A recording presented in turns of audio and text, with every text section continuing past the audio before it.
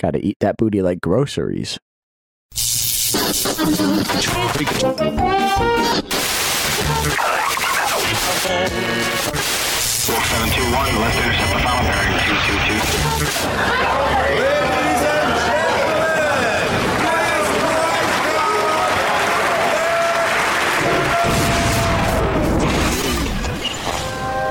Bienvenue. Welcome.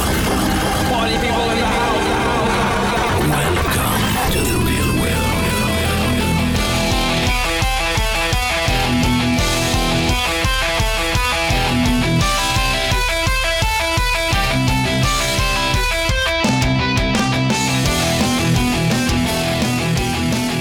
Welcome to RC Heli Nation. I'm Nick, once again standing in for Dan, who sadly this week has taken his regular Sunday trip back to the hospital. He's doing all right, still battling kind of some of this fluid in the lung stuff. But he's doing his damnedest to get back to us. And with me is the rest of the gang this week. We got Scott. Good evening, gentlemen. We got Devin. Good evening, ladies. And speaking of, we got Rob. How's it going there, gentlemen? Oh, shit. Devin, so original. Yeah, you're welcome. Love it. Yeah. Really came from down deep inside the brains. I just wanted to say gentleman the wrong way, and it sounds funny when you say gentlemen. It's like, that took a turn. It did take a turn. Some men. Oh. Not you, dirt magnet. Oh, what's up, fellas? Did anybody do anything cool last week? I bet Scott did. Maybe. Yeah, I saw some photos. You did something cool. He had all kinds of grease or lube or something all over his hands in these pictures. Oh, KY jelly. Yeah, I hung out Yeah. with Devin. Dirty jelly. What? No, I finally started wrenching on my shit for once. Like, I actually did helicopter things. Okay, can we make that so show notes, Nick, in big, bold, capital letters? Scott worked on his shit. I did. Finally. Like, so I stripped my N7 down. Oh my God, was it dirty. And I was sat there and did it with my kid. He was sitting beside me, and I don't understand why, but toddlers are indeed dirt magnets. Yes.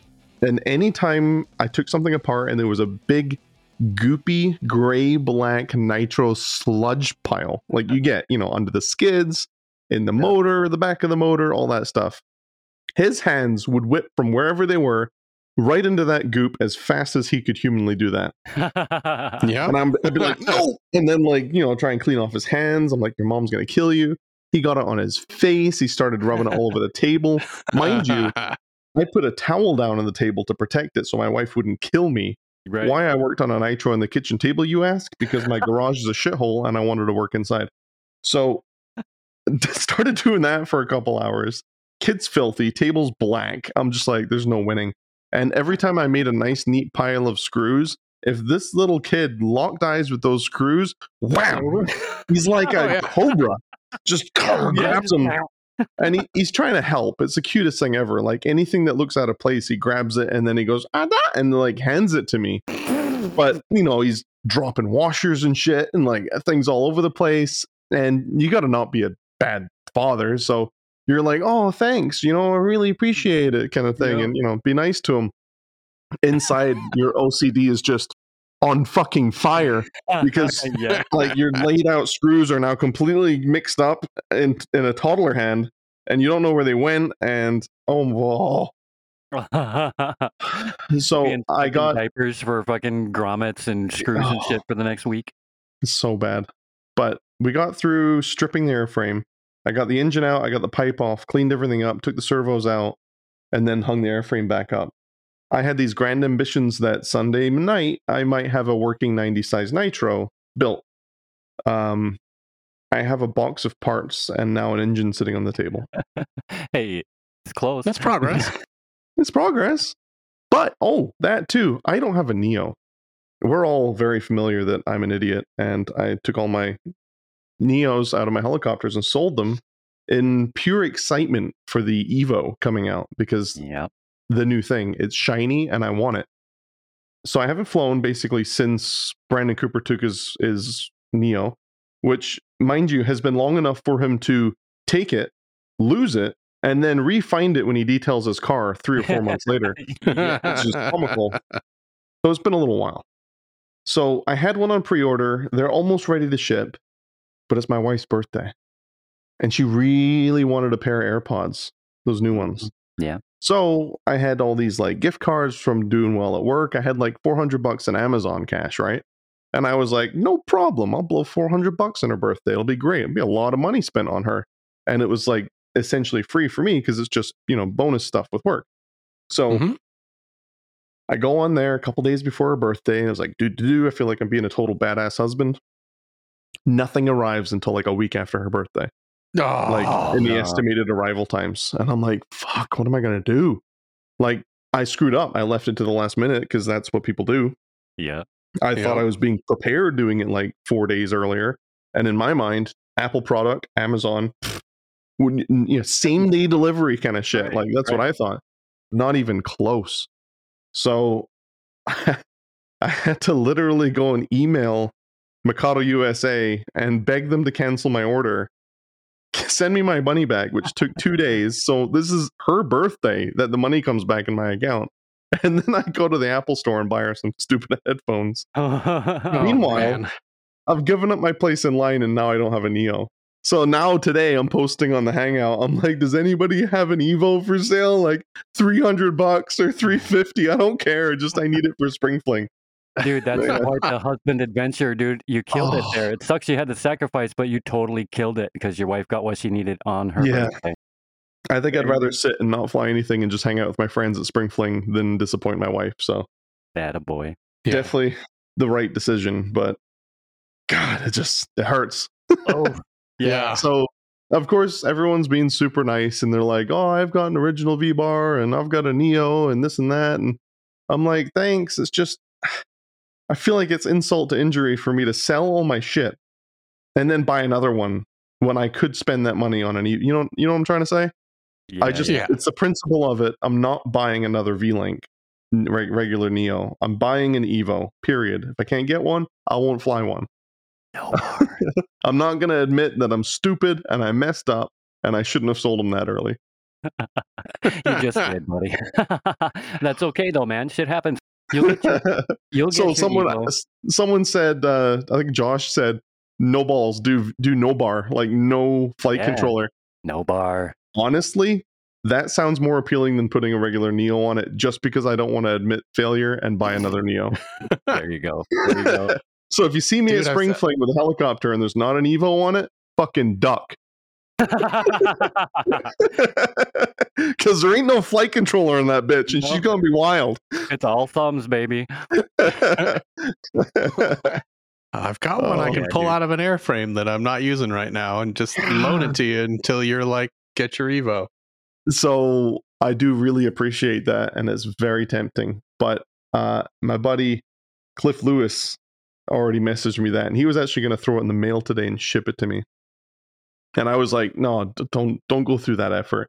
I'll grab it from you like Thursday or Friday at Spring Fling. I'll set it up there. No big deal. Don't spend money on shipping. And he's like, are you sure? I don't mind. So super cool, dude. Up the field, man. That's cool. Yeah. So obviously, you said the same thing. So you're equally as cool. Equally as cool with a little bit more hair. But dude, I'm way cooler than Cliff Lewis. What are you talking about? Nah, dude. Are you on stickers and t-shirts and shit? Oh, that's true. I'm not. Yeah. Mm-hmm. Did your camp gear end up in the middle of the lake in Extravaganza? No. Oh, I remember that. Yeah. All right, I'll give it to you, Cliff. You got me beat. Yep. He's quite the G, man. This is true. Yeah. Well, that's pretty awesome of him to do that, dude. So you can get back in air and fly some more Mikado goodness until you can buy the Evo. Yeah, well, I'm just going to borrow it for the event and, I'll give it back Saturday and then I'll wait. It can't be that long before we get Evos. And if it is, fuck it. I'm buying one from Europe. Don't tell anybody. Mom's the word. Yeah, mom's the word. You can buy one from Europe now. Like, it's totally legal to buy one from Europe now. Oh, yeah, because it's through FCC. I should try and do that and just pay $400 or some shit. And ship. Try and do that. Yeah, pay through the nose for shipping. But yeah, so I'm getting the bug again for heli stuff. I do love RC car stuff, but I am losing interest in it a little bit now that the weather's getting better. And I'm watching more flight videos and I'm getting the itch for it. I think maybe there's a silver lining to selling my Neos, that because I can't fly, I want to fly. Like it's like eating away at me. I gave my simulator away to a buddy of mine here locally, and I'm even like chomping at the bit to sim or something. So I'm literally tonight going to go buy another copy of Real Flight just to get the radio and start simming again, because I want to fly some shit. I'm like ready. You gotta do it. Yeah, we're back in this shit. Yeah, the bug bite's hard, man, and when it gets you, you gotta get some stick time now for sure. It got me. So if anyone wants to buy a shit ton of RC cars, hit me up. We'll trade for Neos. Oh man, but yeah, that's all I got. Anybody else got anything fun? Well, I'll go next, but I didn't do anything cool. I have I think this is the first time this happens to me, 2 consecutive no flies. No fly. Yeah, I was just gone most of last week. So I was in San Antonio until yesterday. Yeah, yesterday.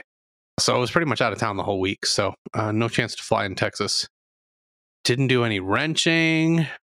Just it's just kind of about work again. I mean, you just get this feeling that like your skills are going backwards, that like you haven't flown enough and you're not retaining things and you're not simming. And so I'm kind of, dying to get back out there. So no progress on the nitro, no progress other than I gave up my motor. One of the guys in the club blew up his 105 and was desperately trying to get it fixed. So he owes me a new engine. So I'll get one of those. But sometimes life just happens. But that's okay. Yeah. Hopefully when coming back, I am home this week for a little while before I have like 5 consecutive weeks of travel, which is going to suck. But I had a birthday last week and I used that to my advantage with the wife and told her that the only thing I wanted for my birthday was a sunrise to sunset flying day. And so she said, all right, tell me the day and we'll make it happen. So Wednesday, I'm going flying with the boys here in Atlanta and we're just going to fly all damn day. So hell yeah. Set up a tent, pack a lunch, bring some drinks. Thank you. And just fly all damn day. So hopefully by the end of the day, I'll at least be back to where I was. But yeah, that's kind of it for me, man. Hey, Nick. Other than I think, go ahead, Rob. You go first. You're old. Shut up. I don't deny that. Yeah. Happy birthday, brother. That's cool. And that's cool that you get to have a whole day. It's like your birthday present day of flying and shit. Fuck yeah. Hope you don't crash nothing. Knock wood. I don't think you will. I don't care if I do. Yeah. Like, shit. It's going to happen then. Now we're going to get a great video. I'm just saying, I just want a day at the field. If I crash, so be it. Obviously, I don't want to. But if it happens and I still get a day at the field with my buddies, like, Yeah, it's still fun. So be it. And I think I'm going to sell the Logo 700 airframe. I think I'm going to pull the electronics from it, sell the Logo, which I haven't done, and I haven't taken pictures, and I haven't listed it yet. But I'm just... How are you doing? I need a 700 size electric that, and you're going to laugh when you hear this, but that I'm not afraid to auto. And the truth is that I know, right? It's supposed to be easy to auto, but I touch the tail a lot when I auto still. And on my belted helis, it just doesn't matter. The worst that happens is the tail blades get a little torn up. On the Logo, it's a problem. So until I fix that issue, I think I might let the Logo go. I'll give you 5 mini Zs for it. What is mini Zs? No, I don't want any cars. God damn it. I want cash because I want to put it towards a different airframe. What airframe? I'm not entirely sure yet. I want to wait a little bit, but I really enjoyed our conversation with the guys at Tron. And yeah, like they made a great impression on me. A lot of my friends are loving the Tron 7.0s. I'm curious about the dynamic, what that's going to be like. And what I really need is a 2-bladed electric that I can just keep entirely stock, no customizations, and just auto and have fun with and not worry. The 3-blade, I worry about crashing too much. The Logo, after going through everything I went through with the torque tube and all of that, I just, I want something a little more robust. I see. But I'm trying to stay cash neutral right now, so I got to sell the logo, and I'm, maybe one other heli in order to get the funds. But I can just pull the electronics and throw them right in a Tron. So I think that's what I'm leaning towards. Oh, cool. But first, I got to get off my butt and get the logo listed, and then I actually have to be home to ship it to somebody who buys it. So there's that. That's true. That's true. But that's all I got, except for one thing. I have a ton of work travel coming up. And the one thing I'm curious about is I actually have 2 projects overseas in Europe coming up. And I'll be in Malaga, Spain, and then Prague in the Czech Republic. And I'm just curious if there's any super cool hobby shit. So if we have any European listeners, which I know we do, and they're like, oh, you're in Malaga, Spain, you should go to X, or you're in, Prague, you should go to Y. Let me know. Any cool hobby stuff over there to check out, let me know. And that's all I got, man. What about you, Robert Devin? What's cooking? Chicken. No, I had a very good weekend. I went flying. Yay! Thank you for the enthusiasm, Rob. You're welcome. Sorry, I'm late. Yay! There you go. That's more what I was expecting. No, so yesterday, Sunday, it was raining Saturday. I went down to Jackson, New Jersey, right by Six Flags, and went to a flying field down there. We saw a bunch of the guys and got a couple of flights on the Flash and my Oxy 5, getting prepared for spring fling, doing some tuning flights, and then just having a good time. And this is gonna be interesting. A heli did crash with the radio in my hands. Oh. Was it yours? No. It was a. Was it your dad's? No. Was it a gasser? No. Oh. It was the owner upset? No, the owner was not upset, and it was not my fault. Oh, was there a mid-air collision? No, it was not my fault. So I was flying. I was flying a friend of mine's miniature aircraft, Nitro, the 700, and he really likes running switches, and they're not the solid state switches or the soft start switches or anything like that. It's just a hard. Ooh. And so while I was flying, the high voltage lead, the main battery lead, goes to the switch, and the solder kind of broke off the switch, and so it was yeah, exactly. Ooh. It was watching the heli do some interesting stuff. I will say I give him props because I don't run return springs, but he did, and the return spring pulled the throttle back to idle and did not blow up the 105, which was running minty fresh, which is okay. I know what Scott's going to say, though. So I know. We all know what Scott's going to say. No story there. Listen how boring his story just got. It did chicken dance for like a couple seconds. I will give it that. Okay. It turned the blades into a nice little bow tie of strands of carbon and fiberglass and foam. It was pretty cool. Making a wig. Yeah. We actually had a hard time getting the blade. We had a hard time getting the blades out of the grips. Right? It's all tied up in a knot. Yeah. The safety wires wrapped around everything. Oh, damn. So It wasn't that bad. It was not a bad crash. It was main blades, grip arms, a landing gear, and I think a tail boom, and that was it. So pretty mild not bad crash. Considering the core is all fine. Yeah. I mean, hey, I mean, I really confused. It was a friend of mine who I was flying, and I was tuning it, and he got really confused because before the heli even hit the ground, I turned around and I'm like, "Yep, it's going in." It's all over. It was already, yeah. It was still in the air and falling and everything. And I turned back, handed him the radio. I'm like, "Lost connection." And he looks at the radio, looks at the heli, looks at the radio, looks at the heli. And I'm like, "Yeah." No. And then but it wasn't that bad. So I give him. He was happy. He says he would rather have that happen in my hands than his hands because he would be devastated. So, well, I'm just glad it didn't head towards you. Yeah. No, I got very, how can I say besides like lucky, because I was like very neutral on the pitch and everything when it happens and wasn't doing anything super crazy. So it kind of just fell straight. Yeah, I could imagine if you were like 2/3 into a pyro flip or something and you lost power, all them servos would have just stayed right there at that position.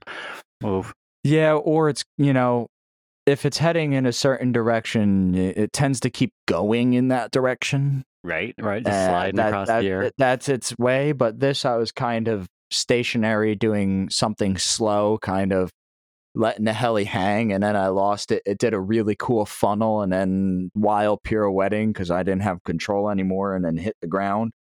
And chicken dance for like 5 seconds, and then the throttle linkage broke. So the spring pulled the throttle back and killed the engine, which was all good and dandy. And wasn't too bad. Pretty tough helicopter, I give it. It is heavy and it flies heavy, but it's tough. So that's always good news. But I got some good flights on my Flash and some good flights on the Oxy 5 HF, which I am feeling real good right now with. Feeling really, really, really good with that heli. So loving the feel of the V-Bar Evo. That's feeling pretty good. Yeah, getting that dialed in. I'll give you $500 for that V-Bar. No. And so the V-Bar Evo's feeling really good. I was doing some tuning and some flights because it does feel not majorly different, but there is a difference that I can pinpoint that is very specific that you have to get used to when flying the Evo. At least that I think I felt. I'm pretty sure I felt it. So I was getting used to that, and I got like 4 or 5 flights on it and flying really good, loving that machine. Didn't turn the head speed back up yet. Keeping it cool until we get to spring fling. Don't want to go crazy because then I might go crazy and smack the ground. So keeping it docile. Yeah. Only 2,500 on the head, nothing crazy. That still seems crazy. Maybe not. Yeah. No, it's pretty mild. Crazy, but it's high. It's up there. Yeah. That's just me saying because I've never flown anything bigger than 600, so I don't know. I guess hang on. What size heli you run in 2025? 625. Yeah. Okay. Okay, that's fine. Yeah. Normally that's at 3,000 though. Yeah. I used to like 27 was when they really came alive. Yeah. So 25 was feeling okay. My issue with it is the way that I have the heli set up. It's really set up for head speed. I have the tail ratio is really it's underdriven pretty hard to get the head speed where I want it for the head and those high numbers. So even at 2,500, I was blowing the tail out if I got in the pitch because I run a little bit more pitch than I probably should, but I like it. So you kind of got to let that loose as a goose tail ride until you get that head speed back up, I suppose, huh? Yeah, well, it's not loose because I don't think the heli feels great. I put a pulley in the tail that when I did the calculations for it was like 2,700 is when the tail was starting to get back into its speed of where it should be. Yeah. So it's just the nature of building a heli for head speed. You give up all the low head speed performance of the tail and everything like that. It's just the way it goes. Yep, so, trade off. Yeah, so there's nothing wrong with the heli. It's my setup. It's the way I like it. So I'll just turn it back up. That problem will go away. Yeah, word. But the V-Bar Evo, I give it props. It feels really good. You guys are gonna love it. The tail is monstrously better than the Neo ever was. Oh, really? Yes. Okay. Yeah. The tail feels great on the Evo. So good. It stops when you want it to. It starts when you want it to. I haven't gotten any drifting out of the tail because I know that has happened. That does happen with Neos where you get some drift. Feels great. And the cyclic is just, since I'm running the 760, is just a little bit more snappier, I could say, around certain points with the servos. So that feels great as well. And really liking it. And the flash flew amazing. I turned up the head speed a little bit more. I think it's up to 2,000 again now. So that's flying great. Got a bunch of flights on that. Got that tuned in. And just a great weekend of flying. I mean, I think it was like 60 something degrees here in New Jersey yesterday. So it's going to be awesome. I'm Word. super pumped for spring fling. Is That's spring word. fling this weekend or the one after? No, it's the weekend of the 28th. So not this weekend, the one after. So 2 weeks. Okay. Yeah. Yep. So I'm super pumped. I'm ready for that. Just keep on trucking and wait for next week. Yeah, that's cool. So you got all kinds of like some of the nerdy side of the hobby, all the tuning and tweaking and getting things dialed in and stuff like that. Sometimes you got to do that chore. And that's pretty cool. Yeah. Yep. I really like the. I was messing with some of the different screens on the Evo now, so that was pretty cool. Seeing what some of those newer features do. Yeah, learn your way around and stuff. Yeah, so just trying to I'll mess with it. When I'm at spring fling and I'm there just to fly, I'm going to go really deep and dive into it and actually try to get a feel difference. But for right now, I'm just going to get the heli to the way I like it. And then I'll toy around with what does this do? Yeah. So, but great weekend. Loving it. Yeah, I'm looking forward to when you and Scott both have a bunch of time on one and we can maybe do a tuning episode with it and hear more about it. I'm definitely going to start getting more time on it now. I mean, the weather has taken the weirdest turn here in Jersey. It's the weird. I mean, 3 weeks ago, it was like 20 degrees and now we're consistently like ranging from the 60s to the 80s. It's really weird. And like unseasonably warm. Yeah, like I think on this week on Friday, it's supposed to be 86 degrees here in Jersey.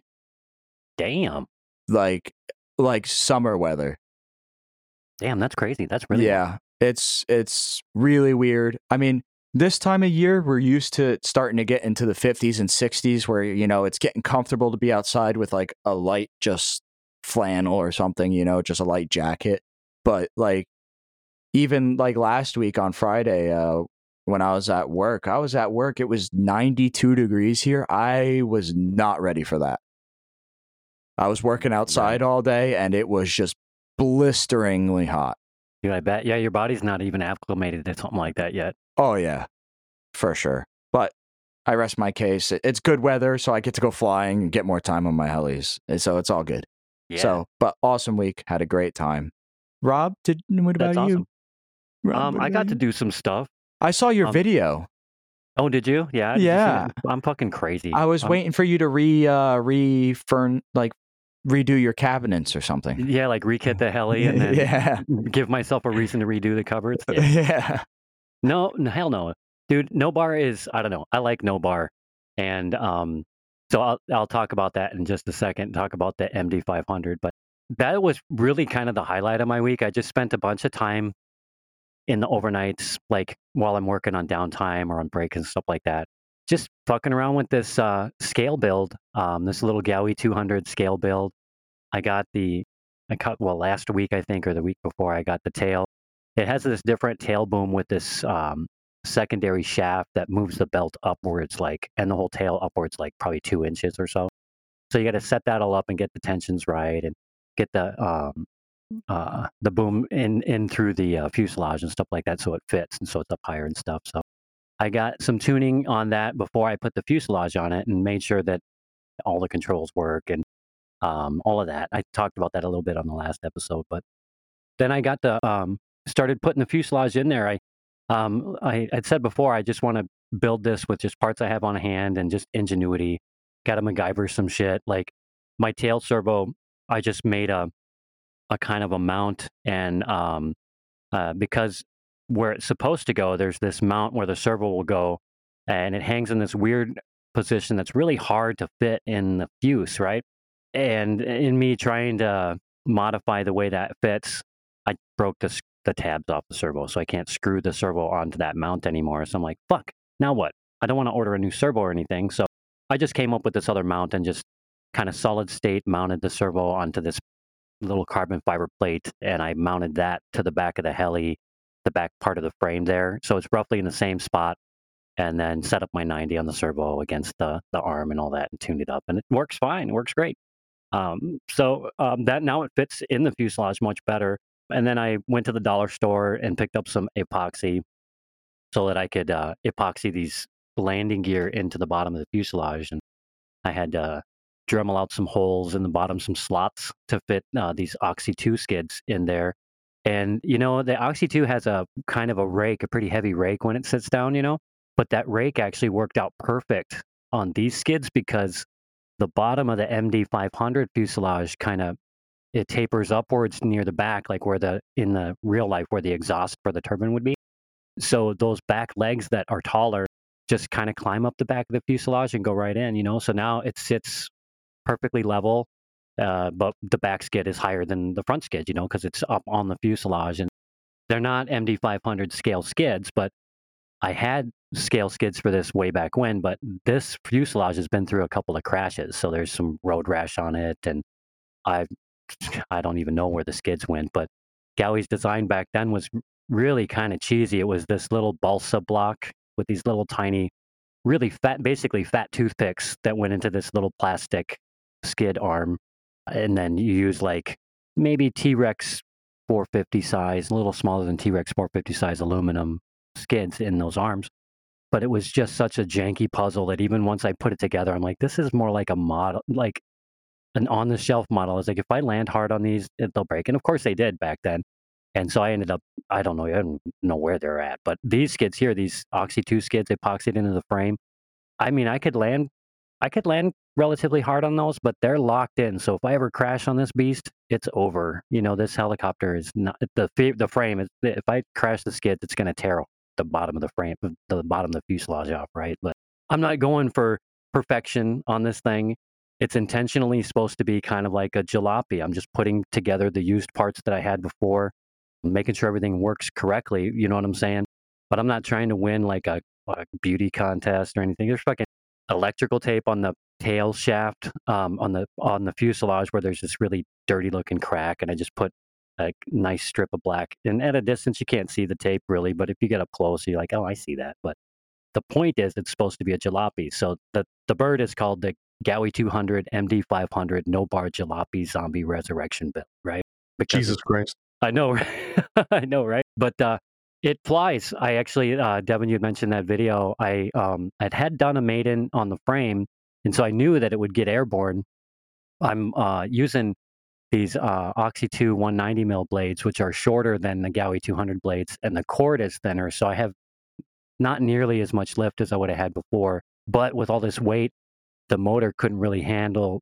When I flew it before, the motor I'd nearly cook the motor trying to fly it with the other 3D blades. So I'm like, I'm going for this. And so I put the fuselage in there and I fly it. And I tell you what, like, you guys have all probably seen like the June bugs flying around, big fat ass portly bugs. And yeah, they fly, but they don't really do much but just fly in a line and then fall out of the air or bounce off of something, right? This thing is portly as hell in the air, right? So, I know I'm flying at no bar, and when I had it out of the fuselage, it's kind of scary to fly a 200 with no flybarless unit inside it because it's really light and, just small movements. And I don't have any Expo or dual rate set up yet. So really, it's all thumbs, of course, right? And so any small movement is like sets your disc off angle. And the weird thing about flying no bar is that unlike with a flybarless controller, when you put that disc on an angle, and just if you briefly let go of the sticks on a flybarless controller, all the gyros are going to hold the servos there to keep the flybarless unit at that same orientation, right? So it's actually feeding input onto the servos actively while you're not touching the stick to hold that position. But when you're flying no bar, you put it at angle like that, all of a sudden it's all disc load then. And so ironically, the heli will start to roll down into the angle farther unless you put that counteractive input back onto the stick ever so slightly to hold the angle and then more to get you back to level. So it's really hard to do really much off angle work, even just sitting still, So yeah, I got the huffer in the kitchen, right? But it was dicey.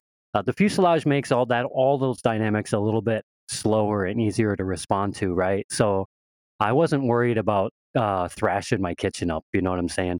This little June bug would have just kind of bounced to the side and I would have just killed it and it would have just slid into the wall or something like that. And it would have lost all its energy before it got there or whatever. But It's a jalopy, so it probably just things would have fell off of it and whatever. And it would have been kind of funny, but it didn't happen. I'm not trying to fly this thing hard.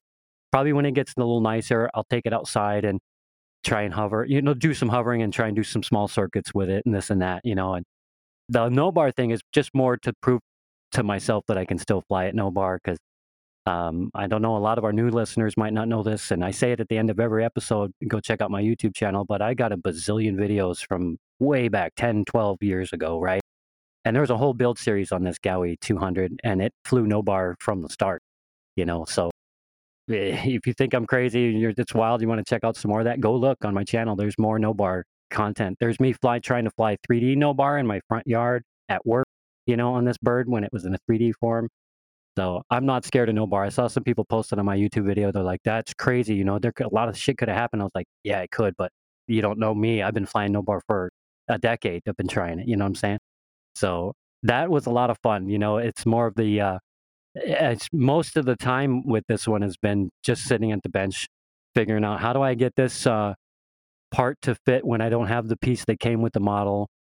Like there used to be this block that goes under the frame, the space between the frame and the bottom of the fuselage, and where the canopy posts are, Gaui conveniently set up the fuselage so that you could use those posts and put in some screws to hold it at the top. But so I needed something at the bottom, and just kept it super simple. And I just went down in my basement. I got this bevy of cardboard boxes and random pieces of various thicknesses of foam and densities and stuff. So I just grabbed this piece of foam at the right thickness, and I got that under there, and it's now kind of almost like a damper between the frame and the fuselage there, and it's sufficient and it works, And so stay tuned for some more antics with my little Gaui 200 no bar zombie jalopy resurrection rebuild thing here, and hopefully I don't destroy it before I can get a few circuits around outside. And I think after I fly it a few times, I'll probably park it on my on my wall, or on a shelf or something like that, and just leave it as is, as like a shelf queen, you know what I'm saying? But yeah, so that was my week, a little building, a little modeling, a little experimental things, and it was a good time.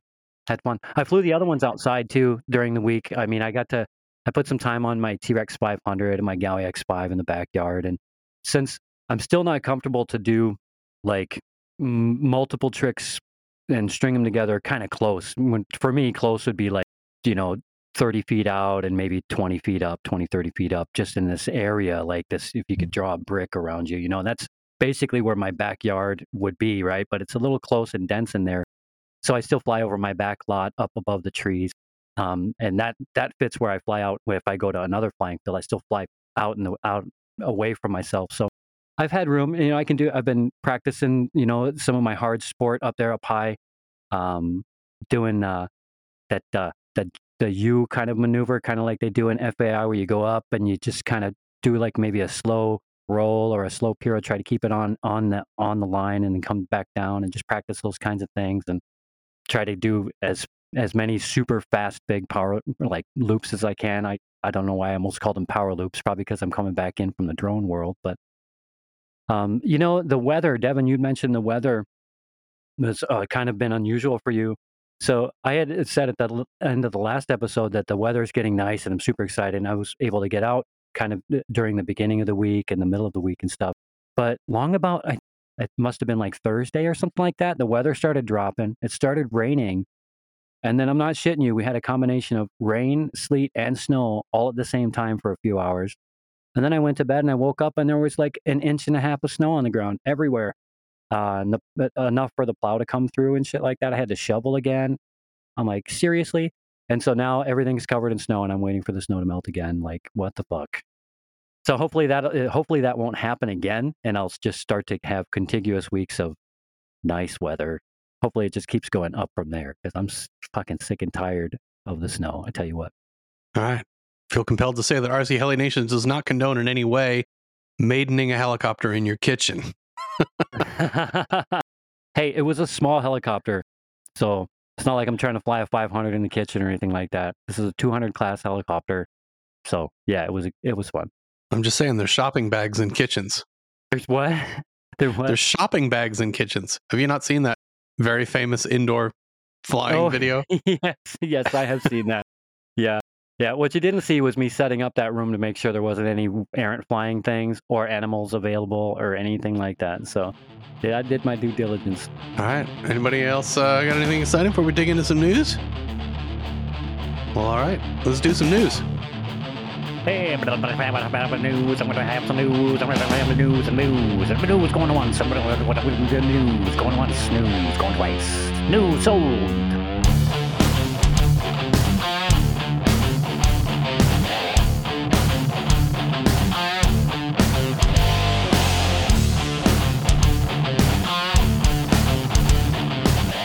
So today is April 17th, and I've not seen any posts about that which shall not be named. So that's all I'm going to not say about that, other than to say that I hope I get a shipping notification for that which shall not be named before this episode airs on Friday-ish. But we can't talk about that, so I won't. All right. In other news, we've seen some videos that have been published of the miniature aircraft Interceptor 600 size gasser. So there is a flying version of it out there in the world. I know we'd kind of seen some renders and then some photos, but now we're starting to see some flight videos. So Cade Sirapampa, and did I get that pronunciation right? Does anyone know how you say his last name? I think that's close. All right, we're going to go with that. Sorry if I got it wrong. Was seen flying it at a recent event, and it certainly does seem to fly well. Most noticeably to me was the sound of that OS gas engine. Does not seem to be quite as offensive as other gas-powered helicopters. A model with that engine in it. It sounds like a nitro. Yeah, it definitely it sounds sounds more almost nitro than gasser. So that was impressive to me, and not horrible. Actually managed to make it through that flight video. But speaking of the sound of gassers, the one and only Doug Darby has been singing the praises of a new pipe from his friends at QuickDraw. This new pipe meant for gassers maintains the same performance of the previous version, but it does lower the dB levels somewhat. Now, this is just a prototype that Doug's helping test, but it's a little bit quieter than its predecessor. So there's a video you can check out. It's on YouTube. If you search for Alex Dean, his YouTube channel has it, but fortunately, I was able to mute the video while watching it because they put lots of handy-dandy text on screen. So you don't have to listen to the pipe, but they put all the testing data on screen. So really, it was only about a 2 to 3 dB drop in volume. So dB is a way to measure, sound pressure levels. And 2 to 3 dB, coming from my work in the live events, world, it's not super significant. It's definitely progress, but it's not super significant. All right, lastly, in other gasser news, the popular raw Super G gasser conversion kits are back in stock over at gaspoweredhelicopters.com. So if you missed out on those, more are available now. All right, with that, let's go to some less noisy news. So if you are, and Scott, listen up, I'm sure you already know this already, though, one of the lucky few building the Nitron 90 kit, there is an error in the manual you should be aware of. So the folks at Tron are already working on updating this ASAP, and honestly, the fix will probably be out by the time this is released, this episode. But at issue is the location of the tail servo, so it's shown incorrectly in the earlier pages of the manual, but correctly towards the last few pages where you build the tail push rod and throttle linkage. A-Main team pilot Kenny Hutton gets the credit for catching this error. And in fact, if you go to the RC Heli Hangout Facebook group, search for Kenny Hutton, he's got a recent post with a photo showing you the correction. So thanks for bringing that to our attention, Kenny. Also from Tron is that they've discovered that YS engines have a bit of a fit issue in the Nitron 90. This issue only applies to YS engines, so there's no issues at all if you go with an OS. So Tron plans to update part number TR691-303, which is the engine fan mount on all future kits, and will also include a custom crankshaft shim for YS engines that'll completely take care of the issue. So if you've already purchased a kit and plan to use a YS engine, reach out to your point of purchase and they'll get you the needed replacement parts. And again, future kits won't be affected at all, as those parts will be included for YS engines. My only comment is there's two major manufacturers of nitro engine, OS and YS. And all YSs fit the same and all OSs fit the same. So, I mean, they could have done it. They could have tried the two. I would have if I was building a helicopter, but I'll let it slide. But I will say it's cool that they're going to help, get the right part. And it sounds like it's not going to be a cool upgrade. No, it definitely sounds like it's going to be free if you bought one already. Yeah, so that's super cool. Same issue like the Glogo had. Remember the Glogo 690?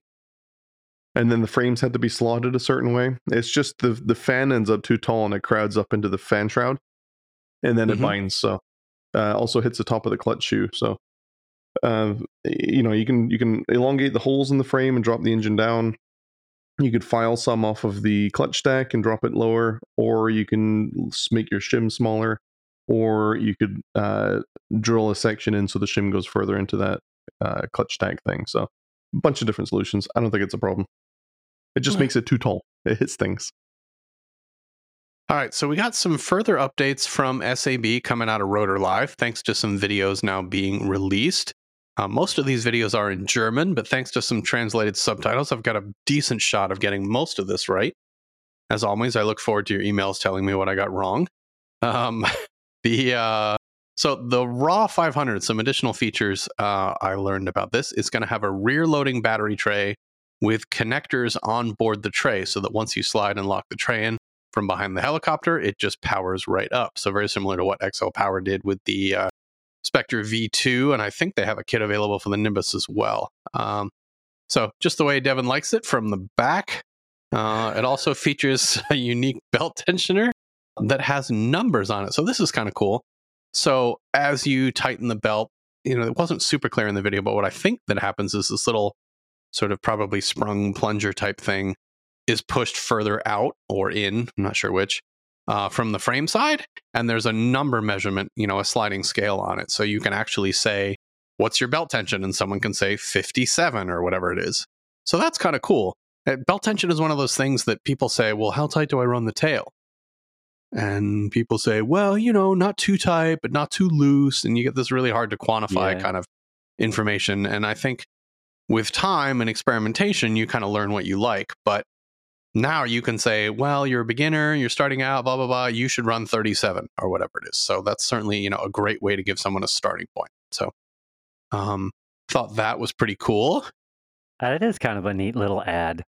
I don't know. Yeah. It's really gadgety, but I think it's nice because, like you're saying, it gives you a more definitive way to either for yourself quantify where I like it, where's the place I want to have it back again. Like I know on my 570, all the Goblins, they have that little, on that one pulley, they have that little metal thing that kind of, you're supposed to line it up so just kind of flush with the frame. Some people say run it a little bit out. If it's a little bit in, that's fine. Like for me, the only way I can quantify is if I stroke my finger across that and it pokes out just a little bit. That's what I like, right? But if I had a number that I could look at, it'd be like, yeah, it's still on there. Or did my tail, did it, how sometimes your tail, over time, maybe the belt loosens up or whatever. It's like, am I still at the same tension? You can just kind of look down and see the number. That's neat. Yeah, the other thing is if you're doing maintenance on the helicopter or replacing something and you take the boom off, you can go right back to the tension you had, which is cool as well. Yeah, that's neat. All right, so another thing we learned about the RAW 500 is it's going to come with some sacrificial plastic blade grip arms, which can prevent a bit of crash damage by being a designed failure point. However, if that doesn't appeal to you, there will be an optional metal blade grip arm as well. Not sure whether that'll be included with the kit or available as an accessory, but you will have both versions as options. Word is that the RAW 500 should be released in May at some point, but no confirmation on that yet. Pricing is expected to be, shockingly, not really, between the RAW 420 and the RAW 580. In the US, I'm guessing roughly in the low to mid $600 range, maybe $625, $650. That's a guess. Don't quote me on that. That's just kind of a ballpark based on some info in some of the videos I saw at Rotor Live. And then moving on, but still staying with SAB. Learn a bit more about the SAB Uruk-hai Genesis makeover. So we'd all seen it in the booth with a new sort of orange canopy scheme. But what I didn't know is there'd been some changes on the inside as well. So it's had a bit of a drivetrain makeover by multiple F3C champ Inio Grapper. Apologies if I got that wrong. But it now features a plastic main gear, as well as an updated drivetrain featuring 2 vertical thrust bearings that apparently help noticeably improve its auto rotation performance. So this updated drivetrain is also apparently super quiet, had a large drag reduction over the previous version. So all of this is aimed at improving its already great performance for F3C, which does include an auto rotation component once you get into the higher classes. And pricing for this version is expected to remain exactly the same as the previous versions. So no pricing change here, just an updated scheme and an updated drivetrain with some auto rotation performance improvements, which is great. Yeah, the vertical thrust bearing thing is pretty intriguing to me. I can't recall if there's been other helicopters that have done a thrust bearing on the main shaft like that, but that's pretty slick. I could totally, in my mind, I'm envisioning how that works out, and that seems totally logical. So that's really cool. Yeah, I'm interested to see like the actual schematic of how it's all laid out. And my helicopter history does not go that far back, so I don't know if it's been done before, but certainly sounds cool. And apparently its hang time is noticeably increased. Like you can hit hold and it'll hang for a long time before you got to settle it down. So that's great. Cool. All right, moving away from SAB to Align. You remember those Align servos in the TN70 Super Combo kits? Well, they're now available outside of those combos. So the DS835M and the DS830M are both available now for US $189.99. So Align is clearly very proud of these servos. And if I'm reading this right, it looks like from the part numbers that the cyclics will be available with 2 different wire lengths. So not detachable, like you buy it in one version or the other, but there's a 260 millimeter version and a 140 millimeter version, which is an interesting concept. You know, I don't know that retailers are going to like it because it's just an additional SKU of the same servo that you have to stock on the shelf. But for a buyer, it's certainly interesting because if you've got that one servo right next to the FBL or 2, depending on the helicopter, you can buy the ones with the shorter leads and not have to deal with all the extra wire. Yeah, that's kind of nice. So Align has released some more marketing flyers for the TN70, which always leaves me with many, many questions. And these ones aren't as funny, they're just a little bit weird. So for example, quote, the new steel alloy clutch liner is durable with temperature control, avoiding the exploding clutch liner or breaking clutch housing. So does this mean that the old one exploded and broke the clutch? Like, no, I didn't hear anything about the old one doing that, but what I think they mean is if you have a chicken dancer like a Runaway with a normal aluminum clutch bell and a regular liner, like as soon as the liner wears out, it starts hitting the aluminum, then it gets hot and explodes. And the shoe explodes. Like, I don't know, you were there, right, Devin? Like Jason Bell was standing by a heli trying to pull the fuel line and it blew up and like whizzed past his head. Oh, yeah. Yeah. So I think that may be what they're talking about. Makes sense. Yeah, possibly, huh? Well, no more exploding clutches. Or this one about the, quote, new swash plate, end quote, that says, quote, improved mounting rod design to provide greater reliability and stability to prevent detachment of the rods during extreme flight maneuvers, quote. So I'm glad the swash plate keeps the links attached. That's a nice feature. I don't know that I would call that out. But one would hope a 3D helicopter's like links would stay attached while you fly 3D. That's a weird one. Yeah, I'm trying to figure that out. So are they talking about the mounts for the servo balls, or what are they, like slightly bigger or deeper or something? I don't know what they changed, but they're just saying that the links, between your servo and swash, and presumably swash and the blade grip arms are not going to pop off. Which is very nice. That's really a desirable feature. Mostly, though, I'm really happy that they've not changed their stance on their own canopy design, and they still go on to say, like they did on the TN70, that, quote, the streamlined and neat curves of the case, and when they say case, they mean canopy. So the, quote, streamlined and neat curves of the case are not only dazzling, but also enhance the overall shape of the love machine. Dazzling. The love machine. The love machine. Oh, my God. Oh. So all of you TN70 owners, or those that will have one, you will have a dazzling love machine. You know what? I have to say it. Alan Szabo, can you please help them with their marketing? You speak English. Yeah. Like, you still work for Align, I'm pretty sure. Like, oh my God, just help them a little bit. No. I know. And it's just a language thing, right? It's not Align's fault. I understand that English is not the easiest language in the world, but for the love of Pete, take one of your team guys and have him spend 10 minutes and go, dear God, you can't call it a love machine. Oh, man. Yeah. But, all right. So last up, crazy busy work week last week. So apologies if I missed anything. But remember, if you're a manufacturer who'd like your new product mentioned on the news or have an event coming up, please feel free to reach out to me via email at nickwisdom@rchnv3.com, and we would be glad to share your news. And with that, that's all I got for the news this week. I just want to love you. I just want to love you. I just want to love you. I just want to love you. I just want to love you. Do you think we can make RCHNv3 t-shirts that say, quote, try the love machine? Want to see my dazzling love machine? I think that would be hilarious. Can we just change it to the Love Shack Love Shack. and then No, it's play not. the It song and doesn't quite everything? have the same ring. Well, we can do that too. Yeah, but then there's a song for you know, Love Shack, Love Shack. Devin, I think we need every Fun Fly DJ to just play that every time an Align helicopter's in the air. Oh, that'd be great. Yeah. That or Barry White. There you go. All right. So with that, we're going to dig into this week's main topic. And for this one, I'm going to kind of sit on the sidelines here and just enjoy being one of the boys. I know they've been chatting about some different flight setups and different philosophies on rates and Expo and how you find what works best and some different things. So Yeah. I'm going to sit aside and hand it off to, I don't know who's taking the reins this week. I will pilot this Rates and Expo ship. Oh to the no, Earth it's a shore, sinking ship. possibly. We're going in. We're going in, boys. Okay, so here's what I'm going to say to start with.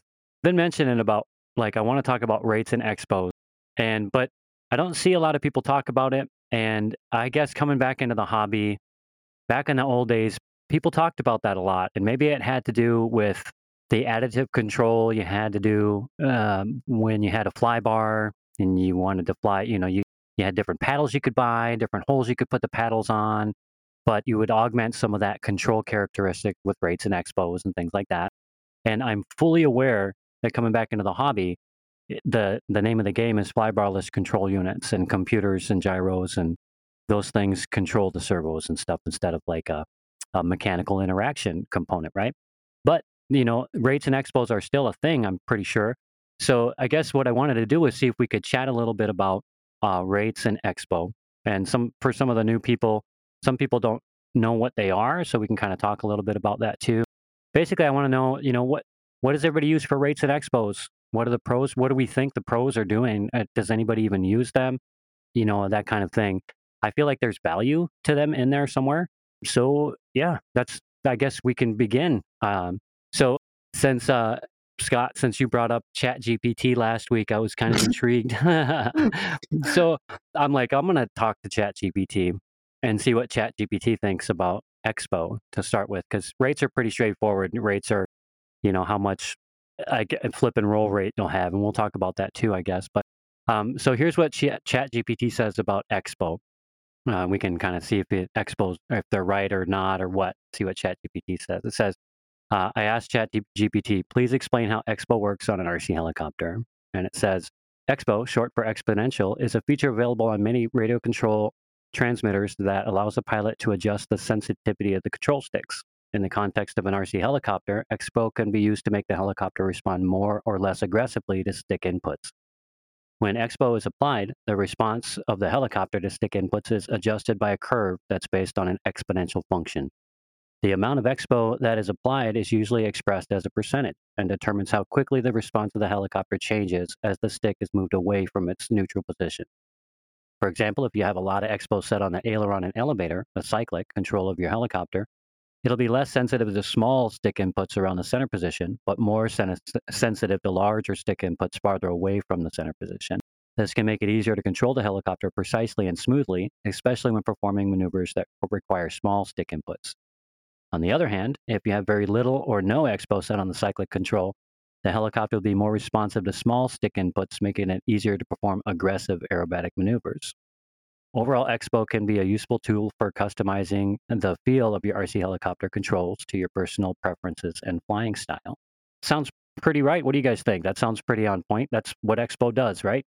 Sure. Yeah, I got it right. Yeah, ChatGPT got 100 on that one. So it says, how much? I asked this next question. It's a little bit more arbitrary, right? I was like, how much Expo is a good amount for sport RC heli flying? And it gave me kind of a generic answer. It says, the amount of Expo that is appropriate for sport RC helicopter flying can vary depending on a number of factors, including the pilot's skill level, flying style, and personal preferences. As a general rule of thumb, many pilots recommend starting with a low amount of Expo, around 10 to 20%, and gradually increasing it until you find a setting that feels comfortable and responsive for your flying style. This can help prevent overcorrections or erratic movements while still allowing for precise and smooth control. However, it's important to note that there is no one correct amount of Expo that will work for everyone. Some pilots prefer more Expo to make their helicopter feel more stable and predictable, while others prefer less Expo for faster response and more aggressive maneuvering. Ultimately, the best amount of Expo for your RC helicopter will depend on your individual preferences and flying style. It's recommended to experiment with different settings and find the one that feels most comfortable and responsive for you. So that's what it said about sport flying, and it seems like, to me, that feels like it's pretty right on. Maybe the percentages are a little high. I don't know. No, that's perfect. You can go ahead and give my sponsorship to ChatGTP or Right? GTP, whatever. Because it has explained that better than I give a shit to explain it, to be completely honest. Yeah, It right. put more effort in that explanation than I think I ever have to explain what Expo does. Totally. Yeah, because Expo is like one of those. It seems like one of those controls that it's just it's an afterthought. Maybe it's not an afterthought. I just feel like there's It's a lot not. of value to it. So, I mean, People that use it said, all the time. I don't know what you're on about. okay, then. So that said, what's everybody here using for Expo? Any at all? What do 25. you use? Huh? 25%. Okay, so you use 25%. And so here's a question for you too, because this is another thing that we can kind of talk about. You know, a lot of these flybarless control units will have, like, I know when I'm in the brain control software, right, there are spots where I can put in a number for the amount of Expo, and I set the rates in degrees per second that I want my maximum to be and stuff. But there's also a spot in the radio where you can set up your own Expo and dial your dual rates. Doing a little research, I found that the brain, that some of the guys say for the brain, it's okay to use a little bit, but not a lot. I feel like, and maybe I'm wrong, but I feel like maybe there are some flybarless units that don't like it when you do it in the radio. So, Most of them, it's not a good idea to do in the radio. And it's yeah, also very true that you only do one. So if you've ever flown it, you can try it. It won't crash your helicopter, but do double Expo. It flies like a bag of turds. It's yeah, insane. So it's highly recommended that you don't do almost anything in the radio when it comes to any kind of tuning or stuff like that. If you're talking a traditional, like Spectrum style, or I don't know, maybe Jetty style radio, where yeah, you program your travel and your Expo and stuff in the radio and the flybarless. So you leave those flat. You leave your endpoints the same, like 100%. You'd usually go in the flybarless and you make sure you get like 2,000 pulse width at one extension, 1,500 in the middle, and 1,000 at the end. yeah. Just so you have a really uniform control into the flybarless system. And then you want to do all of your tuning, Expo, rate, all that stuff in the flybarless itself. Yes. Okay. Good. That's good. That's a good point. That's a good tip. And so you said that you run. What do you run for Expo on your, Scott? 25%. And so are you talking about all, like, is that cyclic and rudder, or all just cyclic, or? So I'm a weirdo and I really like to run cyclic identical to my rudder.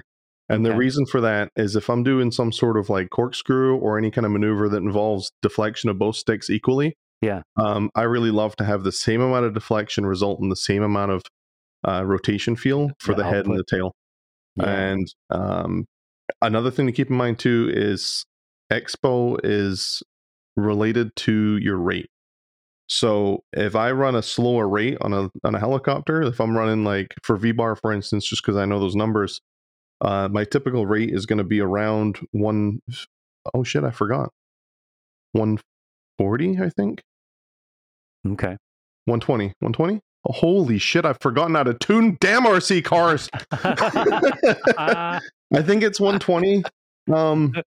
If I'm not mistaken. I don't remember exactly. Yeah, I think it's 120. And then I'll run 25% Expo. If I run it lower in like the hundreds or the 90s, it'll be a lower expo because your full stick deflection doesn't result in as much movement. Does that make sense? It does because of that expo curve, right? So if I'm like 2/3 Exactly. of the stick out and I have the same amount of expo, I'm really like starving some of my control input. If I take the expo to make it a bit less, that curve will be a little higher at that 2/3 of stick input, and I'll have a slightly more degrees per second. That's not my max yet because I haven't got all the way to the max, but no, that makes sense. Yeah. Okay. I'm hunting for consistency around center with expo. Yeah. Okay. And so what you see as a result then is some of that slower, more precise control around center stick. Is that your benefit that you're getting, or what? Yeah, I like it for doing like really smooth, fast stuff near the ground, like hurricanes and stuff. I like a little bit of expo just to make sure I can do kind of real fine corrections. Yep. And make it look super smooth so people don't really see the corrections as much. But if I need fast, I've got it. Just got to get near the end of the stick deflection. Sure. If let's say you're going to jump out of that trick or transition to something hard, or do a quick save or something, you can still full deflect and get all that. Yeah, it helps. It helps make things look smoother. Yeah, good. Okay, it's funny you mention that because that's one specific thing that I have trouble with sometimes is that you get into a maneuver, but you have those intermediary adjustments that you have to make, and I just don't have my expo dialed in where I want it, and it's just I'm having this trouble. I'm having a hard time chasing it because I'm chasing down that I want that more granular control, but it seems like maybe in trying to do that, I think I know what I'm doing in the brain at least. You had mentioned that your rates, you have some number, it's like 120 or 130 or whatever it is, right? Yeah. Do you know in the Mikado world, does there some sort of a table that you can look at that equates to a degrees per second of rotation, or is that something that you guys even worry about? That I can get a full rotation in 1 second, that's 360 degrees, or I'm doing a rotation and a half in a second, so I'm running 540 degrees. It's not really like documented that way, the V-bar, but I've heard through conversation that a value of 100 on the head would be 1 revolution a second. And I think it's a half, if I'm not mistaken, a half revolution. So upright to inverted, full stick deflection at 100 would be 1 second. And then if you do 120, it was 1.2 half revolutions per second. Does that make sense? It does. And so let me make sure I understand this. In that metric, so say 100, right? You're talking about going from upright to inverted. Yeah. That's your setting, and that takes 1 second at full deflection to do that? Yeah. Okay. So maybe this is part of the trouble that I'm having, and maybe I'm bringing this. I had mentioned many shows ago talking about coming from the drone world, and I briefly touched on rates and how in the drone world we're running like 900, 1200 degrees a second and shit, right, on these little tiny things. I started on the 570, and it was up there. It was like 450 or something like that. And it was just really not very easy to control at all, right? It was just super squirrely and light, and I was like, wow. And, and I could make it flip super fast, and I could like stick bash a TikTok, and I was like, damn, I was like, bang, bang, bang, bang, bang. But there's no actual control or real good flight control happening there. It's just a lot of fast rotation, right?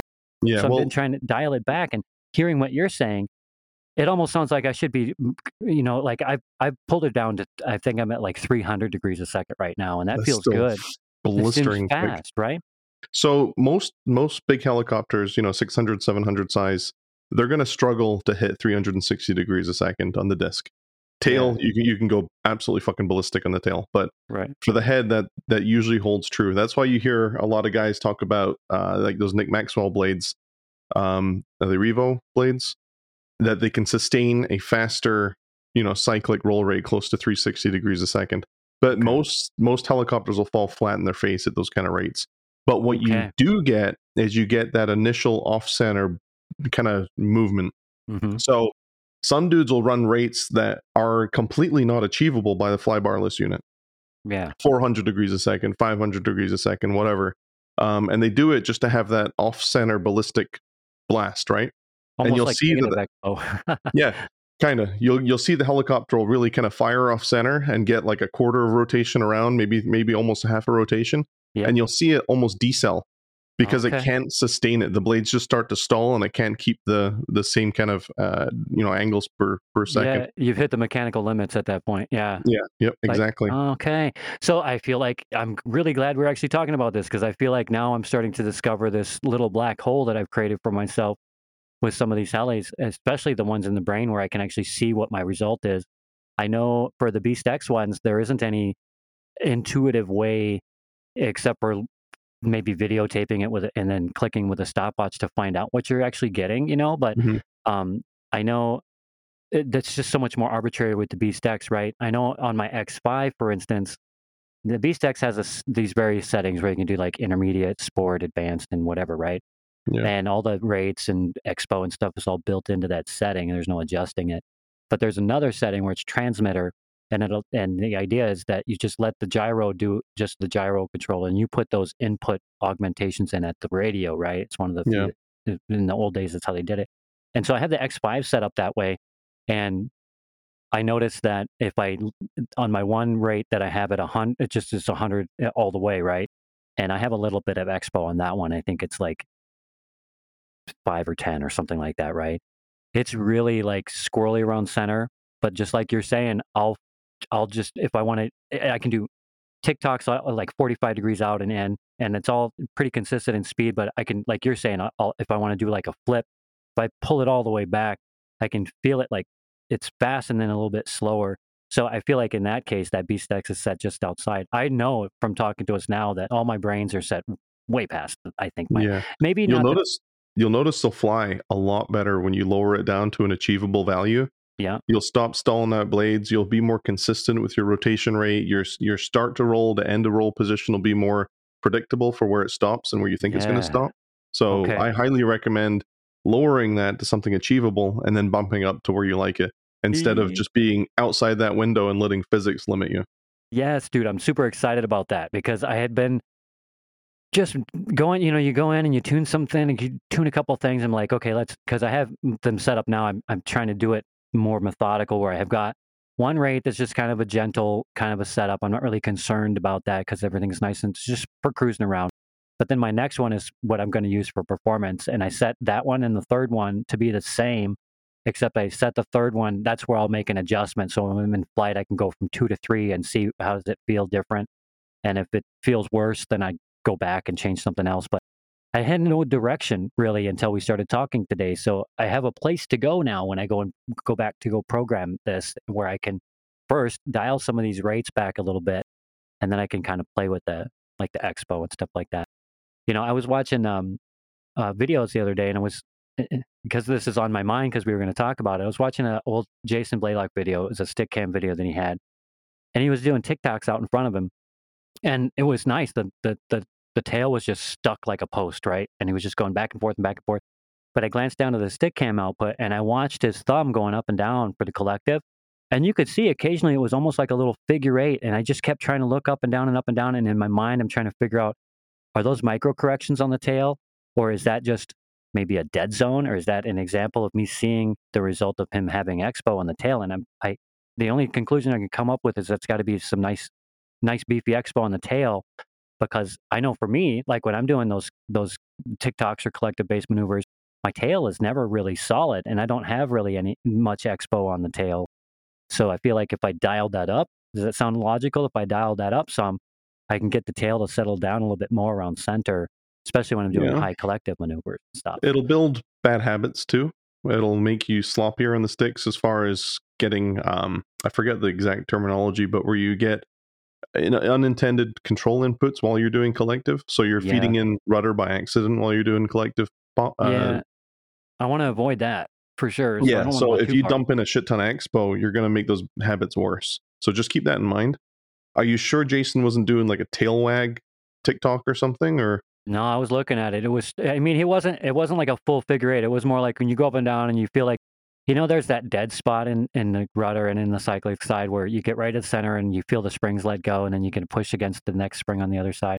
It was almost like he was just stroking the pressure on the spring on accident, just because the thumb was going up and down. You know what I'm saying? You need a new radio. What?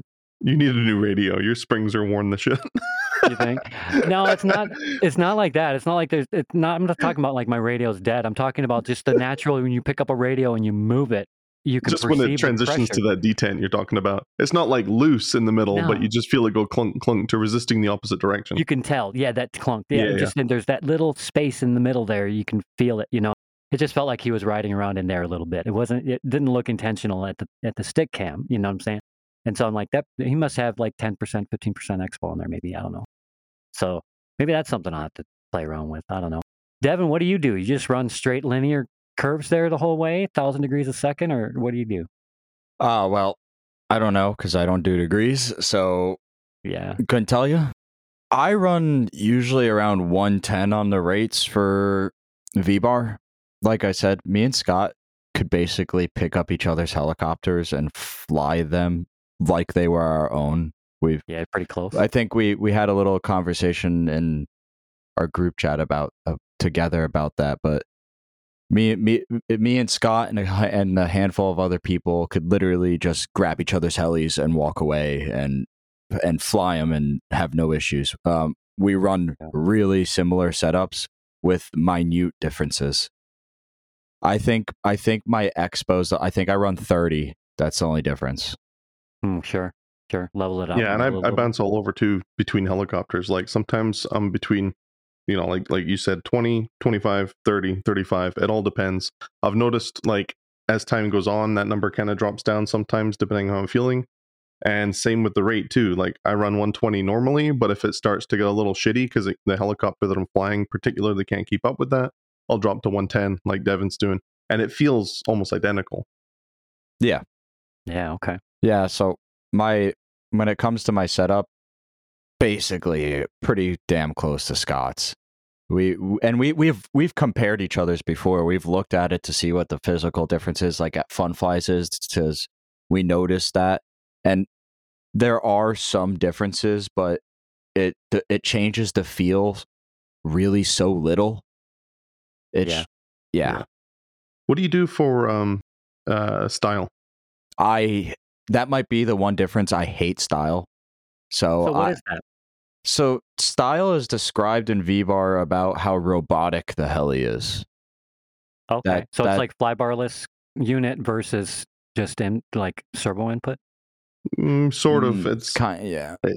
It's a little bit more like how on other controllers you're playing with your eye gain. So the other stuff's affected too, but you get the same basic like theory of raising your eye gain a lot. It feels very like stuck in fluid sort of thing, like you're flying through like jello air. Yeah. Versus like a lower eye gain, it feels a little bit more like loosey goosey, sort of, it responds to what you want. So like a lower style will give you better, pyro flipping, stuff like that. Stirring movements will be smoother and more predictable. The higher you go, the easier it is to do like pop and lock, really aggressive, fast stuff in the air. It just feels more locked in, sort of thing, Yeah. Got it. So Yeah. I think my style is, I think it's at like 50 or something. Mine's 50. Wow, that's low. I run 50. Okay. So I'm pretty sure what I did the first time I looked at it is because the style doesn't go to 0 on a V-bar. I'm pretty sure physically you can't go to 0. I think the lowest is like 30 or something like that. So I just kind of like, 50, good number, perfect, and left it at that. Yeah, I did this. I did the same kind of thing. I was playing with it one day, just trying to make the helicopter fly like I wanted for doing pyro flips. Because like I could do pyro flips on the sim, but when I did them in real life, for some reason, I'd always hit this like a couple positions where it just feels like it stopped, and then it keeps going, and then it stopped, and it keeps going. I'm like, what the fuck is happening? So I went to play with style, and I dropped it up, down, all over the place, and I ended up at 50, and I was like, oh yeah, we're pyro flipping smooth now. Yeah. And that's where I stayed. Exactly. So I run my style at 50 on every heli I fly. Yeah. That's one of the first things I do. I don't even fly the heli. I put it at 50 from a basic setup. Yep. Yeah. So on a scale from 30 to 100, with yours at 50, in a generic sense, it almost feels like 1/3 flybarless override, 2/3 stick input. Or am I just oversimplifying this whole thing? Oversimplifying. Yeah. There's voodoo magic back there. Yeah, Well, so because I know, like you had mentioned that whole eye gain thing, and I remember that from the drone world. How when you have the eye gain up, all those, I don't know the right word to use it, but all the control loops in the background are just so much tighter around that particular position that you're in that it's almost more resistant to change. Yeah. In the drone world, and that, however, that translates. That's why I said in my mind, I feel like it's the flybarless unit is like holding that position stronger for you. Yeah. Well, The higher you bring that number up, integral in principle is how much error it's allowed to have. Yeah. So the higher the eye gain, the less error it's allowed to have, the more it tries to maintain and achieve that certain angle that you're at currently. Yeah. So the lower the eye gain, the more it allows it to wander and drift off of its target. Sure. And if it's too high, that's what you talked about. It sounds like it's flying through jello because you feel like you have to try so much harder to get it out of that position, sort of. Exactly. Yeah. Okay. So I got it. Yeah, that makes sense. It's So that's voodoo pretty magic, Rob. It's voodoo. It is. Well, and so that makes sense. That helps me to understand. There's a setting that I'm from talking to you guys. It sounds like it's the same type of setting in the brain software where it's I don't remember the name of it, but there's a similar slider where you can move it. The farther up you turn it, in this case, the farther up you turn that setting, the less, and from where we're talking about, the less eye gain is applied, right? So it's not holding on so tight, or not. It's allowing more of that error input to come in, right? So, and I fly with that dial pretty high, so I feel like inversely to what you guys are doing, I'm somewhere in the same world as far as that whole eye gain manipulation thing. So, I'm trying to see if Brain has that kind of feature, because I think Futaba even has something similar. It's not specific to VBAR for style. No, it's just called something different, I'm pretty sure. Yeah.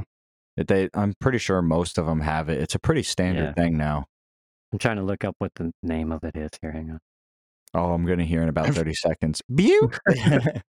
I'm going to try and lower my style to 50 now. I think I run 70 in the V-bar, which I've been pretty happy with. But I've never gone lower, so now I want to see what happens.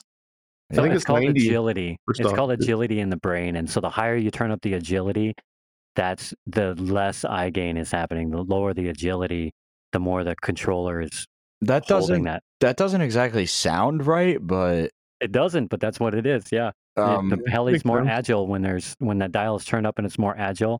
So it's the opposite adjustment too as V-bar. So it sounds like you turn it up there to make it more fluid, and you turn yours down to make it more robotic.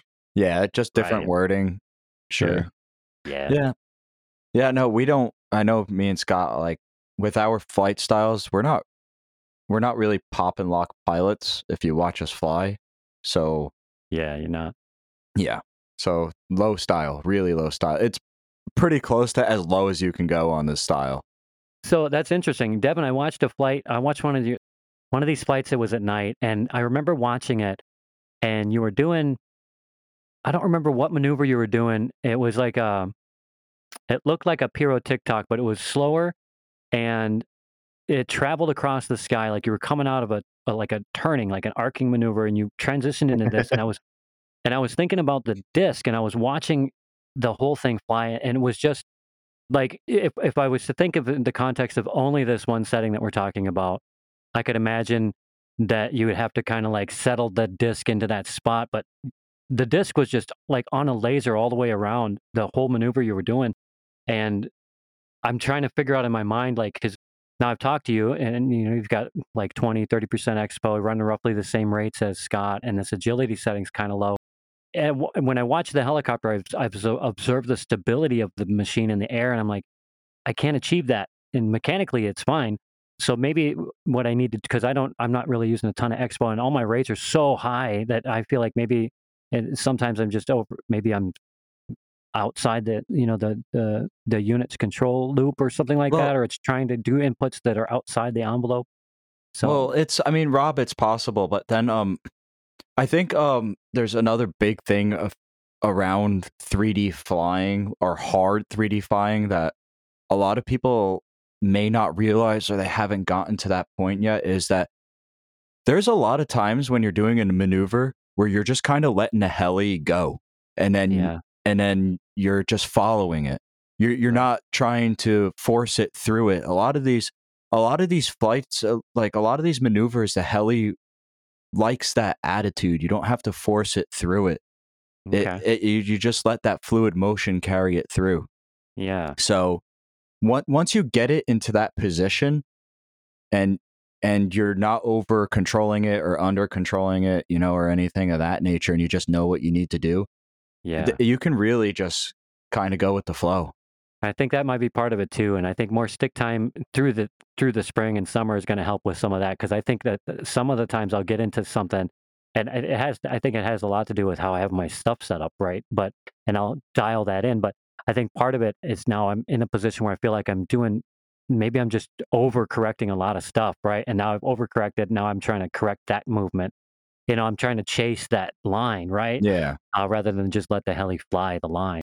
I mean, there are see your point. there are some 3D maneuvers out there where like a Puro flip, you're never not moving the stick. Yeah, totally. You're never not moving the stick. But then when you start going to big air, like you're coming across the field, you basically let go of the stick and kind of just let it go. Like I do a move where I'll pop up the heli, let it float and come sideways, and I'll just let it pirouette. I'm not doing anything on the cyclic once I get it sideways. I'm just letting the tail pirouette, and at the end is when I do my catch, and whether it's right aileron or whatever orientation it is, I'm just letting the heli float through the sky. I'm not controlling it through the whole entire thing. It's just the heli's floating there, riding the blade. So yeah, word. That makes sense. That makes total sense. So cool. So that's quite a bit more insight, I think, into the Expo and rates thing. For me, I know, like, it sounds like I'm just got my shit dialed up like way too high, right? Your shit is really high. Yeah, really high.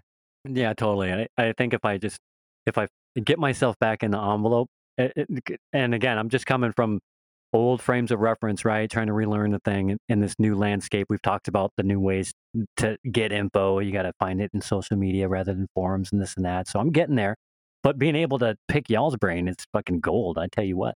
I don't know. Like, Nick, I heard you making some idle comments when these guys were talking. Like, what do you got your shit set up at? Like, how do you set yours up? I'm pretty similar, man. Low style, not quite as low as these guys, but now I'm going to try that.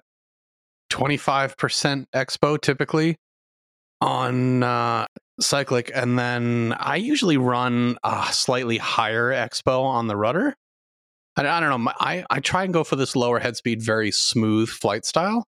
And I know where I want to get to. I'm not 100% of the way there yet. So the Expo on the tail ends up having to be higher because I just, I lower the rates down a fair amount so the tail doesn't spin, but you still need it to move fast when you need it to move fast. So I make sure I have enough speed at the extremes of the stick to bail me out of stuff. Right. And then I set the Expo so that I can move the stick where I want it and get that comfortable amount, like a really nice slow Puro in a stall turn, for example, or whatever. So, and then rates, I definitely lower agility and rates and stuff in most directions because, again, I want the helicopter to flip slower, and I can do some of that myself on the sticks, but I try and make the flybarless help me as well so that, even at full extremes, it's not rotating crazy fast. Because I'm like the opposite of most people. I seem to be attracted to the slow, smooth versus the fast, aggressive. And that's precisely when I wanted to get your input too, because you had mentioned, so you're running your rates a little bit lower than these other guys. So at full stick deflection, your heli's not flipping as fast as theirs is or rolling, right? Yeah. So in my mind, I picture this area from zero to the end where maybe this is not the right way to think about this, but I feel like in my mind that you have this particular amount of control granularity on the stick, Nick, that somehow gives you slightly more granular control input than a guy that's running their end of their stick at, I know you guys don't run degrees, say, in Mikado, but if you see it, the heli flying, it's maybe a quarter of a turn faster or a half a turn or roll or flip faster, right? To get from zero input all the way to there's only so many steps the stick can provide of different amounts of input. So it's like resolution. running like Nick running the rates that you have all through that stick. I feel like I imagine this like silky smooth, ultra granular gradient of control all the way to the end. You said you run like 25, 30% expo, right? So the center's probably nice and smooth. I picture in my mind your thumb moving a little bit farther around to control your heli than, say, Tarek would. His thumb just kind of sits there unless he's popping it way out, right? Yeah. Because of the rates Yeah. and all that. And Yeah. it's valid. Think of it this way: like if you only have 30 degrees of stick travel for your deflection, Right. if you make that endpoint, 120, so let's say that's 300 degrees a second. Let's say you drop that to 150 degrees just per second. You've now doubled the resolution of your stick. Yeah. So Yeah, that's what I was getting at. Yep. it's more precise. Yeah, that's cool. So I could imagine in my head that I think it goes without saying that generically speaking, it seems like the FAI guys run lower rates than the 3D guys, right? And that's one of those control benefits that you can gain from that. By a long shot. Yeah, totally. Have you ever flown one of those, like It's the not even F3C close. birds? Completely not. different. Yeah, like I flew. God, I forgot his name. Angel Rojas's helicopter before, Yeah. because he had it set up all for F3C. Right. I swear to God, a few times, more than once, I was screaming because I thought I was going to crash this helicopter, because it just doesn't respond to what you're doing. It's like you turned off the radio. Yeah. And then I handed the radio to Jason Bell, and he did the same shit. He's like, "Oh fuck, fuck, fuck, fuck, fuck, fuck." Can imagine, That's right? funny. Yeah.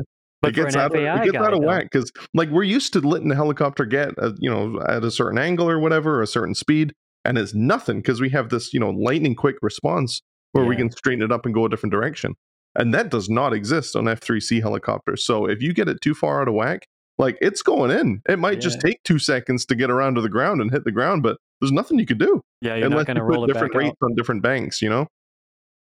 Yeah, right. If you had like a bailout bank where your rates are like twice as high or something like Yeah, that. you got to do that for sure. Wild. That's wild. And so that, and to our topic, talking about the rates in Expo, that again helps to shed a lot of light on, although the birds are mechanically set up differently for FAI and F3C and stuff like that. This topic that folks don't talk about a lot, the rates in the Expo, plays a big part in that. The ability for you to have such finite control, because I think all of us have took our birds up one day and be like, hey, I'm going to try and FAI hover this fucker. Nope. Can't really do it very well. Or you're going to do the line, and you sort of did what the FAI guys do in the line, but it doesn't hold a candle to how they're able to get that laser, that laser slow roll, or that climb up the J and then turn back around and stuff. I find myself trying to do that, and the bird is just, it's in this like 10-foot pipe that if the line was an imaginary pipe, it's all the way in there somewhere, but the FAI guys are like coming down a string, just right on the line. And the rates in the Expo and that control granularity that we talked about, I think plays a big part. That's part of the story behind why those birds fly the way they do, Yeah, and they're not afraid to leverage things on the radio to help with that. Like the way that they set up their pitch curves between modes drives me crazy, because like I need it to be predictable and do the same thing in all modes. Like, yeah, I don't know, I can't change as much behavioral things between flight modes as they do, whereas they can fly radically different, different pitch curves and rates and agilities and deadening some control inputs. And yeah, I it's think we nuts. talked one other time way back when about how, I think you had mentioned some of these FAI guys, they got like 40 rates on there, all these switches all over, and you might have a rate set up for, you're going to be coming across the field and you got to do that roll. But so you'll have a rate set up where you have hardly any pitch input available on the stick. It's all roll input. That way, while you're doing the roll, you're providing very little, if any, pitch control. So you get down, you get into your straightforward flight, flip your switch, you roll, you unflip your switch, and you go back about your flight. My brain couldn't hold on to all that. Because we've been talking about this long, you can see my brain's just still trying to figure out how to hold on to just the rates and the Expo and all of that, those settings just for one bird for the whole flight, let alone a whole bunch of scenarios during flight. So yeah, that's some kung fu, I tell you what. Yeah, and I just want to add to the discussion that it's important to tune these Expo and rates per helicopter, right? There is no set, like, sure, maybe Expo ends up generally around 25% for every heli, but my Logo 700 on VTX 717s flies radically different than my other helicopters at the same Expos and rates. It's just more agile in general, it feels to me. Like when I was like flying that at the same settings as my other 700s, I was like, holy shit, when I went to roll it and flip it and stuff. I was like, damn. And had to go through like a new tuning process of deadening it down because it was just, I don't know, just a more responsive helicopter overall for me anyway. That's a good point too. Certain blades fly more or less aggressively than other blades and stuff like that. So that might be an opportunity for you to take another lap through like your overall rates or your flying style or whatever, just a little bit. Yeah. Yep. Changes everything. Blades are the biggest impact on flying characteristics for sure. Yeah. Yeah, that's why I don't really mess around with flying many different blades anymore. Yeah, just find a kind you like and settle on that for all the birds, or yeah, every bird flies the same, not the same size blade, but the same brand of blade. Sure. So like the chord to length ratio or like chord ratios are all the same thickness and stuff like that. I mean, according to how long the blade is, right? You're not gonna have, not gonna have the same thickness on, a 700 blade down to a 500 blade. Yeah, my 450s with these fat ass chord blades on. But the same brand. So usually brands fly, they have the similar characteristics among their blade sizes. So you don't have to do as much tuning. Yeah, word. Yeah, that makes sense. So now, Nick, you fly a 3-blade head, right? And now you've got this 4-blade head and of course, the rates and Expo story for your scale build, it's going to be a different conversation than the ones for your aerobatic builds and stuff, right? But you've got the one bird that flies the 3-blade. Did you have to adjust your rates or your Expo at all because you added that extra blade in there? How did that work out for you? Or did the head speed kind of help with that when you had to adjust that, or what? I'm going to be hesitant to offer too much advice here because I just don't have a lot of 3-blade experience. So don't take this as gospel. This is not, Scott Graham sharing information on 3-blades. This is me, the guy with 20 flights on one. Yes, you definitely have to do things differently. I got a lot of good advice from a guy here in Atlanta, Mikkel Graham, who flies a ton of 3-blade stuff really well. And he taught me an interesting trick, which I don't think, I don't know how many people do this, but he actually said to decrease the model size in the flybarless, because flybarless, you sort of set a default. Is it a 200, 500, 600, 700? So I went with a really small model size and then changed my rates from there. And that got it flying very close to what I'm accustomed to on my other helicopters. Is kind of how I have it tuned. But yeah, it's crazy, more responsive in general. So yes, you definitely need to lower your rates. And I took my pitch down a little bit. I think I'm at 12 degrees of pitch on the 3-blade, maybe 11 and a half. I'm not sure. I don't remember where it landed to get it to where, because I didn't want it to be, insanely fast in any access. I really wanted the sound is really what attracted me to the whole thing. But I don't know. As a side note, that helicopter now is at the point where I don't know. I baby it too much. It scares me too much as a 3-blade to the point I think I may go back to the 2-blade head so I fly it more. Right. Yeah, maybe. Well, it was fun. That's good input. So there is some practical, adjustments that you'd want to make when you add a blade, for sure. Not to mention the 3-blade tail is awesome. I think screams. Yeah, I bet. But it also responds a lot faster, and a lot of tail gain and other things have to be tuned there as well. Yeah, you could turn the gain way down and shit. Well, that's neat as hell. So, dude, I got a lot of great information about rates in Expo, and I didn't think we were going to get this much engagement, but we talked about a lot of really good and I think important things, and I think this adventure that people go on, sometimes you end up going on this part, the tuning adventure. It's because it has to do with directly how you yourself are flying the helicopter. It's almost like, doing things like what we just did on our show here to get advice from other people and stuff like that helps a ton to have a good knowledge base, right? But you still have to go on that adventure all by yourself because it's you flying the heli. And I'm really excited to because I've just been flying my helis how they are and dealing with it, and just still having fun, finding the fun in it all. But I'm really actually stoked now after talking to actually go back through all my birds systematically one at a time. And Devin, like you had mentioned, you spent, this week just doing tuning flights and this and that, and just do that, and dial these fuckers in a little bit. So that's good. Thanks a lot for the input you guys gave on rates and Expo. Anybody got any other, tips or notes or anything you want to add to this or what? Yeah, pitch. Oh, yeah. I feel like that's a real feel thing too. Yeah. Yeah. What do you run? Me? No, I was asking Rob what he runs. Oh, yeah, Rob. Oh, you mean like max pitch or whatever? Yeah. Collective. I'm sitting at like 13, I think. Okay, that's decent. Yeah. Yeah, I just put them all at 13. I heard murmurings of people doing 14 and stuff, and I remember back in the day, 12 was like, whoa, you're running 12. And so I'm just like, I'll sit at 13 right now. But, something we talked a little bit earlier about, you had mentioned about if you get your rates too far out of the control loops and stuff, and now you're maxing the mechanical envelope, and you start to get blade stalls, and you're doing things, and you're just losing all that disc loading and stuff like that. I feel like if I can dial in my rates and stuff, there may be, like right now, I just feel like I'm over pitching things, and I feel like what I'm doing is I'm chasing the heli, right? Because all my controls are not set up right. But so regarding pitch, I mean, this may be a dumb question, but I know in the old days, linear pitch curve, like I know these brains and stuff like that have this option for like pitch smoothing.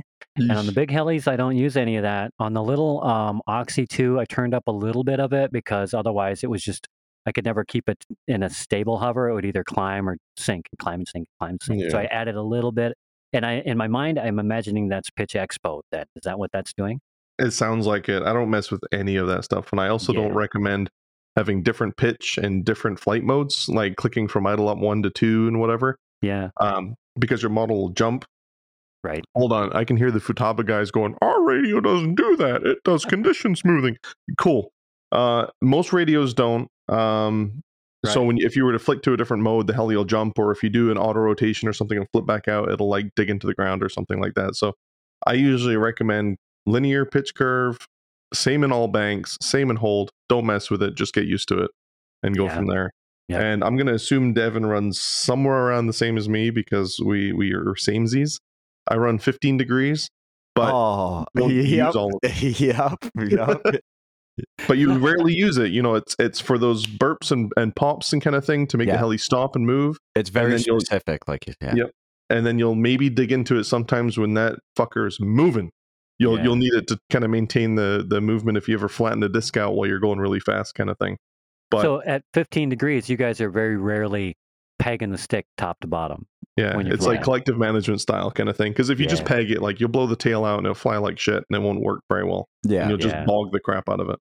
That's amazing to me after, having watched both of you fly, that there are moments in your flights where you're just so smooth. And I don't know how you do that when you've got 15 degrees of pitch and, at that point, every single movement of the stick is perceivable in the helicopter. So the fact you fly as well as you do and having to control the stick that well is impressive. That's extra impressive hearing that. I run more than that on my nitros.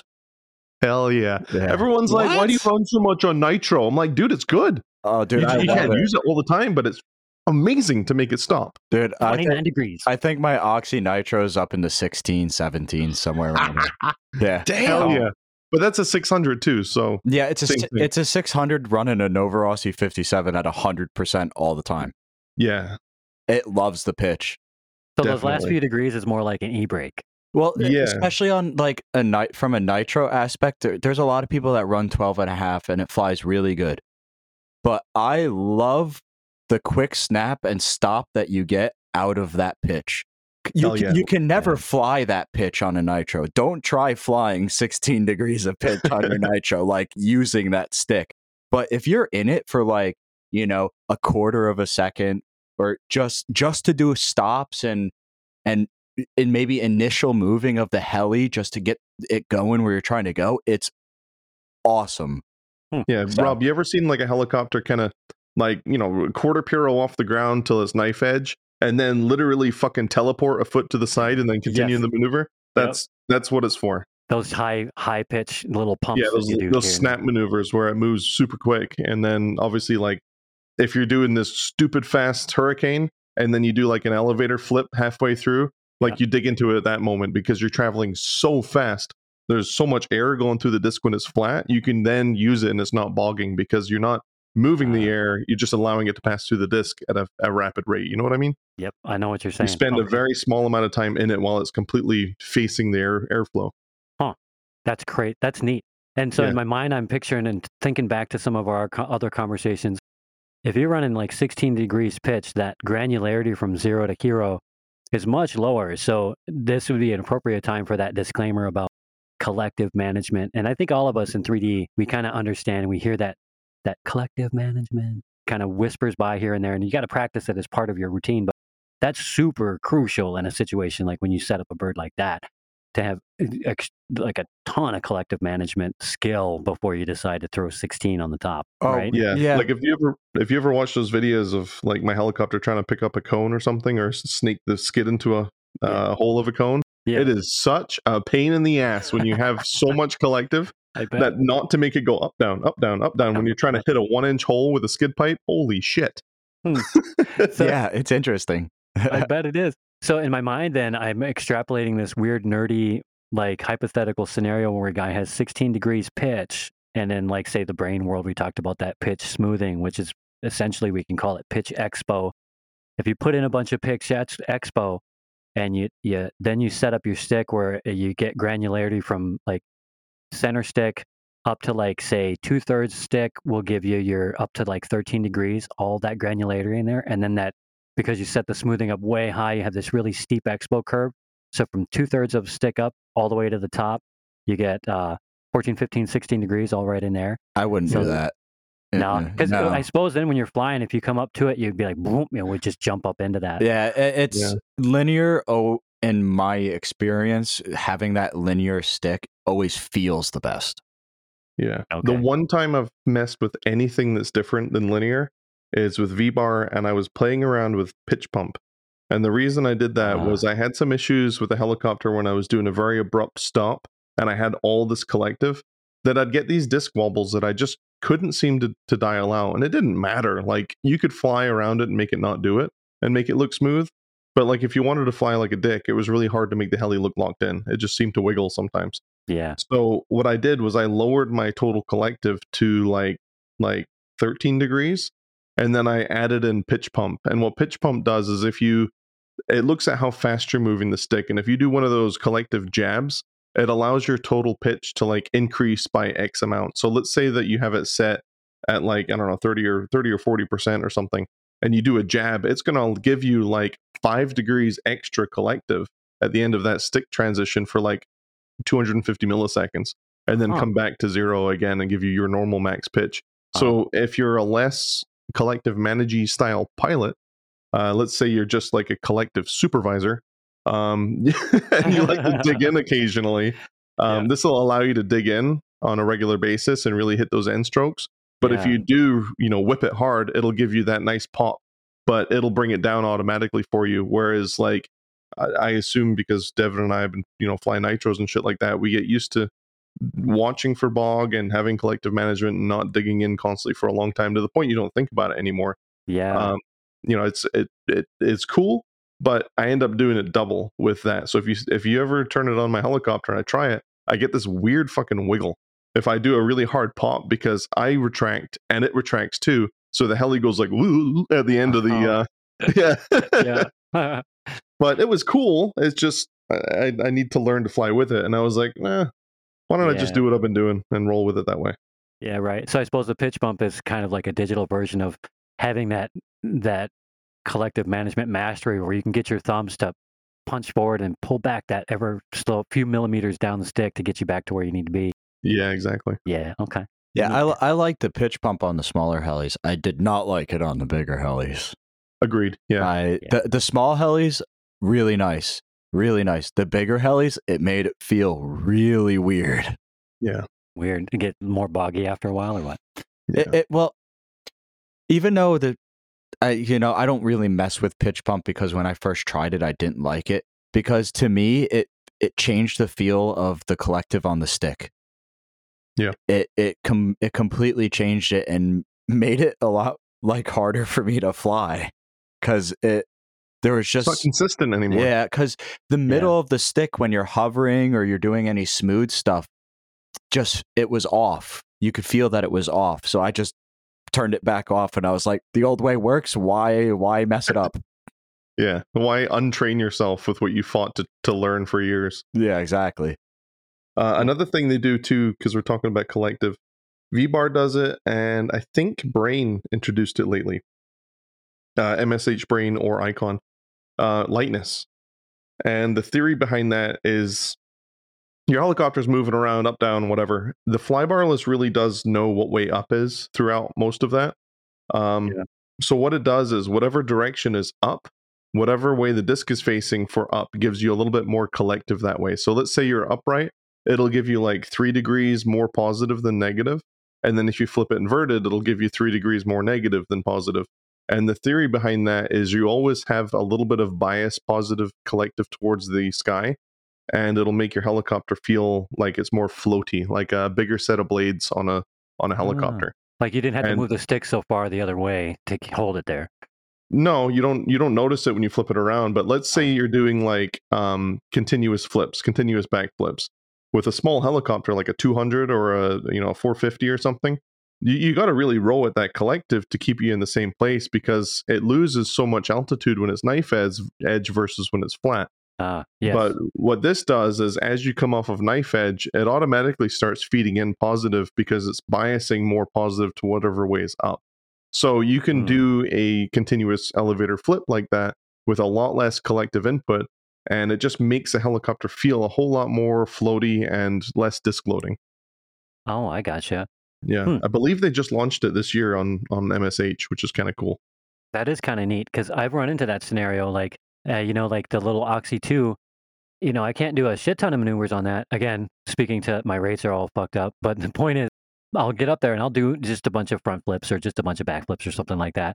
But I find after I do like 3 or 4, I just see this fall off in power, and I just feel like I've just at that point I'm starting to overload the disc. I'm not pumping the collective the way I need to anymore, and it just starts to come out of the sky, and I just gracefully come out of the maneuver, but I can't sustain it, for any longer than that really.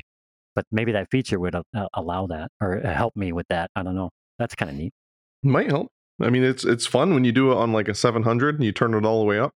You don't even touch a collective. You just pull back elevator and it just flips there in the sky. It's kind of stupid. That's kind of neat. Yeah. If you put way too much lightness in on a 700, really funny things happen. You got to flip that's it. what I mean. It's like shooting up into the sky. It's wild. It's like, no, come back. Don't go. So if you're bad at collective management and you gave it a bunch of like positive collective and then started elevator over, She gone. she's gone. Yeah, I was going to say she's just out of there. Well, this was a great conversation. I'm glad we got a chance to talk about this kind of thing. Yeah, we're coming up to a couple of hours worth of good content here for this episode. So I think it's probably a good time to wrap it up if you guys are ready to do that. See. Si, senor. See. All right. senor. You going to take us out or what? Yes. Yeah, absolutely. No, that was Senor. good. Is it anybody got any other last minute thoughts they want to add to that before we put a button on it? Yeah, All don't right. be scared to touch any of this stuff because it's not going to crash your helicopter. So, Yes. Expo, rates, collective, within reason. Don't go stupid. What else did we talk about? Pitch pump, style, whatever, lightness, all that stuff. Play with it. Turn it up. As long as you're playing within like 50 points, you're really not going to have a huge difference. If you turn your gain down to like 0, that's when you're going to start having issues and possibly crash it, or too high and it'll start to oscillate. But this specific stuff that we're talking about, it's all about feel and preference. So go play with it. Write down where you start messing numbers up, see what you think. But I do recommend doing one at a time, because if you do like 3 different things, you have no idea what one made it feel good and what one made it not feel good. Yeah, good tip for sure. No, it's a great tip. Yeah, I think I got that from you a long time ago, Scott, actually, and then have done that where I run it up in one direction, and if it gets worse, I go back to where I was, and then I start running the other direction, and that's just how you learn what all the things do, honestly. Exactly. just That's gotta how I play with learned it. And then Yeah. you got to do the same thing, but a year later, maybe, because where you are early in your journey in the hobby, you may not understand quite as much what that difference was than, with a lot more flight time under your belt. Yeah. I'd say when you're flying, if you notice that the helicopter flies relatively smooth, like it's set up okay, but you notice when you do certain things, it wiggles or it blows out or it doesn't do exactly what you want, now you're at the skill level where you want to start playing with stuff like that. Like you're good enough that you can see the change in what you do, but you're not wasting your time, kind of thing. I feel like if you've just started within a month or two, like you're still chasing the helicopter with inputs, you're not like really ahead of the helicopter when you're flying. Does that make sense? Yeah, It totally does, because you can get yourself lost in this maelstrom of settings and as a newbie. And really, the problem is you just haven't figured out where to anticipate moving your fingers yet. And once you get to there, and once you know you're flying the heli rather than chasing it, like you're saying, Scott, that's when you can kind of dig in and start changing some of those other things. From a generic sense, you maybe just start. If you're a new person, you get your heli set up. Just add yourself up. Not a huge amount, but just some Expo, just to make it easy on yourself in the middle. You know what I'm saying? But kind of you actually touched on what I was really worried about is what you talked about, kind of newbies playing around in here. I've seen it a bunch of times where someone flies a helicopter for really early on, or it's the first couple months of flying, and it's hard. You can't keep it in one place. You're shaking, and you start to look at tuning to make it better, when in actuality you need more stick time, you need more experience flying to make it better. But these guys will start playing with rates. They'll drop it way down to make it more, quote, controllable and slower, and then they'll rack their Expo up to like 50 or 60 or something ridiculous, just so that way like their bad inputs don't make it into the helicopter. But they're hindering their learning so much, because now the helicopter doesn't fly at all as well as it should. You have to put all this input in to get it to do what you want to do, and now your cyclic stick is just all over the map. You never really learn that delicate input thing as far as flying a helicopter the right way. So that's kind of why I always say, try and run box settings. If you're new, have someone experienced kind of set it up, not for full on 3D, but make sure it flies like a normal helicopter should, and then just learn that, get used to that. And then once you get to that point where you're flying it around comfortably and you start to notice these little things you don't like, now start to tune and start to tweak. Yes, sir. Heli Jesus. Hella Jesus. No, that's a great point to end on, honestly. But if you have any tuning questions or, rates or other questions, feel free to shoot them our way. And I'm going to tell you how to go ahead and do that. So if you want to hit up Dan, you can grab him at Dan at RCHNv3.com. You can find me at Nick Wisdom at RCHNv3.com. And Scott, what about you? You can contact me on Facebook, Scott Graham, or you can contact me at Scott at RCHNv3.com. Or if you have my cell phone number, you can text me, which is probably the best way. No, I don't give that out. If you have it, cool. If you don't, get to know me. I'm going to text you. You always text me. I don't want any more of those pictures, Devin. Oh, my bad. You don't like my toes? Yeah, dude. What about you, Devin? If we wanted to text you a picture of Scott's toes, how would we do that? You can send it to Nick Wisdom RC. He'll love the toe pictures. Now, if you want to get in contact with me, you could do Devin McClellan on Facebook, or you could do Devin at RCHNv3.com. All right.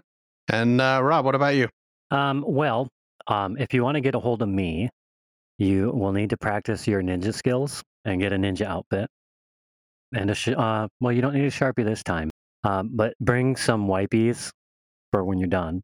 So what you want to do is you want to dress up like a ninja, and in the middle of the night while Scott is sleeping, you want to sneak into his heli dungeon and find all of those parts and pieces that he had left out with his kids, and any of the leftover grease and screws and stuff that you find. Make an impressionist art piece that represents the problem that you're having with your helicopter. And then when Scott wakes up in the morning, he can try to interpret that impressionist art piece, and then maybe have his kid disassemble that so he can rebuild a helicopter. And then if he's not too upset about that, he'll tell me what the question was, and I'll respond. But if you aren't sure if you can pull off the ninja skills thing, or you have a phobia of impressionist art and you don't want to participate, that's okay. Just email me at rob@rchnv3.com. Hit me up on Facebook, NextGenRCFB, Instagram at NextGenRC, or youtube.com/NextGenRC. All right, this has been episode 35, rates and Expo, etc. I just want to say, on a serious note, Dan's certainly battling through some complications related to his surgery. That's what's keeping him from returning to the podcast. I know he'd love to get back, but keep him in your thoughts this week. Hopefully they're making some progress on figuring out what's going on. So send some good, positive healing energy Dan's way, and hopefully he'll be back with us sooner rather than later. And with that, thanks for the great discussion. Thanks for driving that discussion, Rob, and we'll see you all next week.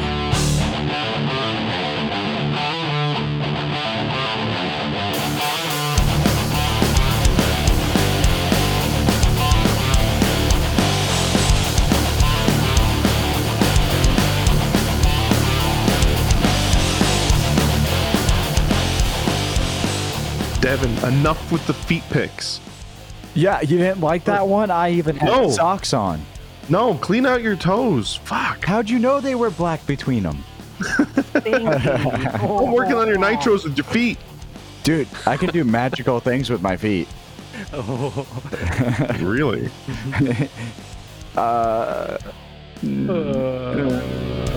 Maybe?